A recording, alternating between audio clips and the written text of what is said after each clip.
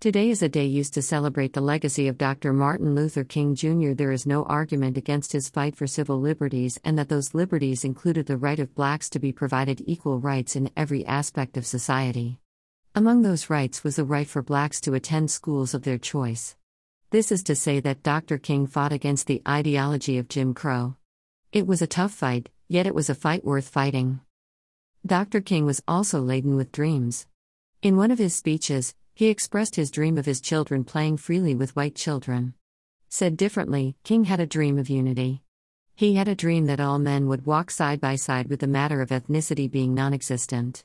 King's dream led him to work for a nation more concerned with the content of one's character rather than the complexion of one's skin. And, in many cases, the dream of King came to pass, and, in some instances, there remains fighting for unity. I, too, have a dream. My dream is much like that of Dr. King. My dream is a simple unification of people.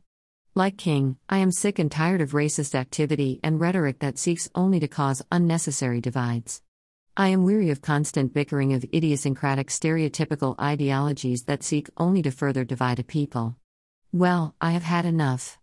I have a dream, and that dream starts with the church taking its proper stand in this conversation. My dream is simple.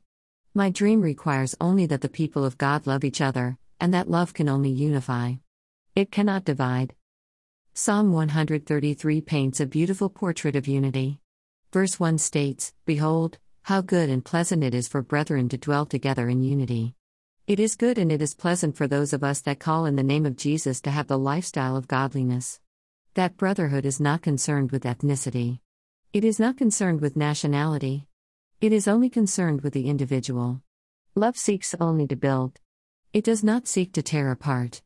Therefore, it is absolutely necessary for the church to rid itself of racist rancor and collect the words of life.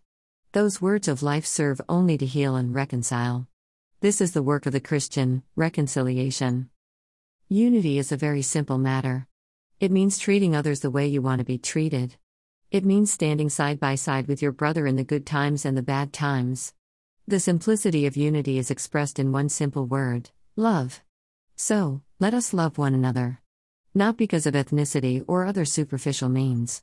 Let us love one another, starting from the pulpit, as Christ loved us. Only then can the simplicity of unity be had. Please, church, let us love. That is my dream.